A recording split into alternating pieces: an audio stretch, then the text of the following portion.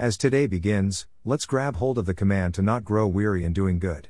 Let's look for and listen for divine appointments and conversations where we can be God's hands extended, arms embracing, and words encouraging. God has gone before us preparing in advance the good works He has for us to do. So, let's be ready and looking for those opportunities to step up and step into those moments with boldness and courage in order to finish the good works He has prepared in advance for us to do. How can today be different in your relationship with God? Can you make today different in your marriage relationship?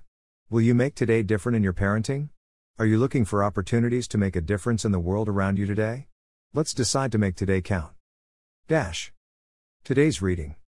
Greater than praise the Lord, praise God our Savior. For each day He carries us in His arms. Interlude. Greater than Psalm 68:19.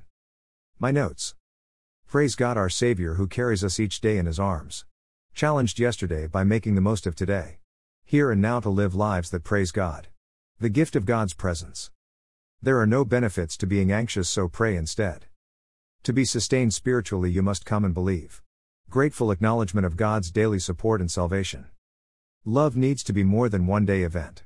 Have you won the war? Consider ways to apply today's scripture to make today different. Start the day by acknowledging that God is our ultimate provider and sustainer.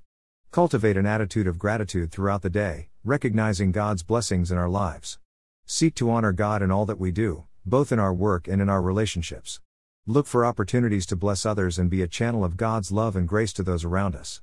Prioritize spending time in prayer and Bible study, seeking to deepen our relationship with God. Guard our hearts and minds against negative thoughts and emotions, and focus on God's truth and promises.